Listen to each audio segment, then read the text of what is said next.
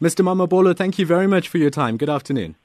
Good afternoon to you, Dhashen. So we've just played some clips of competing parties in this election. They've got a couple grievances about how those campaigns are going on. What sort of complaints are you receiving at the IEC from parties? Well, we've received complaints related to violent disruptions of campaign programs of parties, the defacing of posters, and so on, and the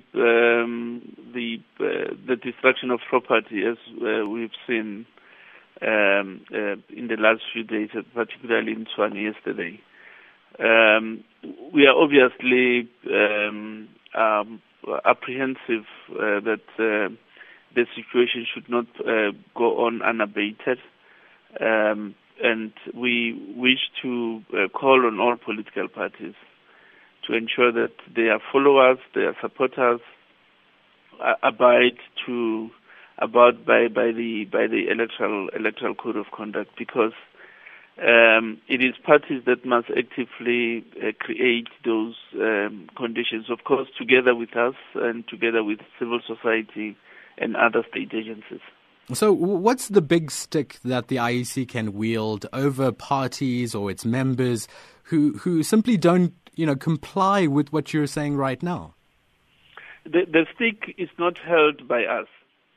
The stick is held by the Electoral Court. There's a provision in the law that allow the Chief Electoral Officer to refer such transgressions to the Electoral Court, and the Chief Electoral Officer can do so on there being prima facie evidence. And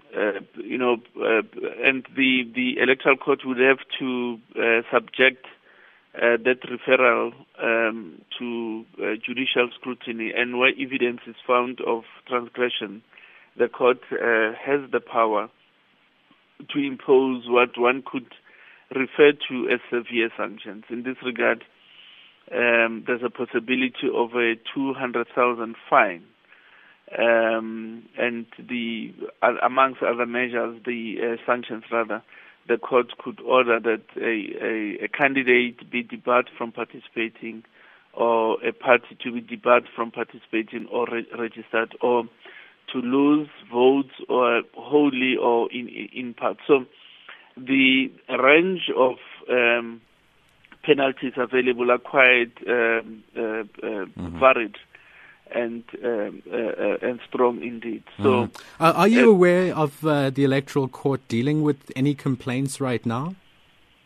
No. We are not aware. And Dhashen, our view is that that mechanism is available and it must be exploited so as to create these necessary conditions that we need. Because absent these measures being implemented and taken before the Electoral Court, we will have this situation continue unabated.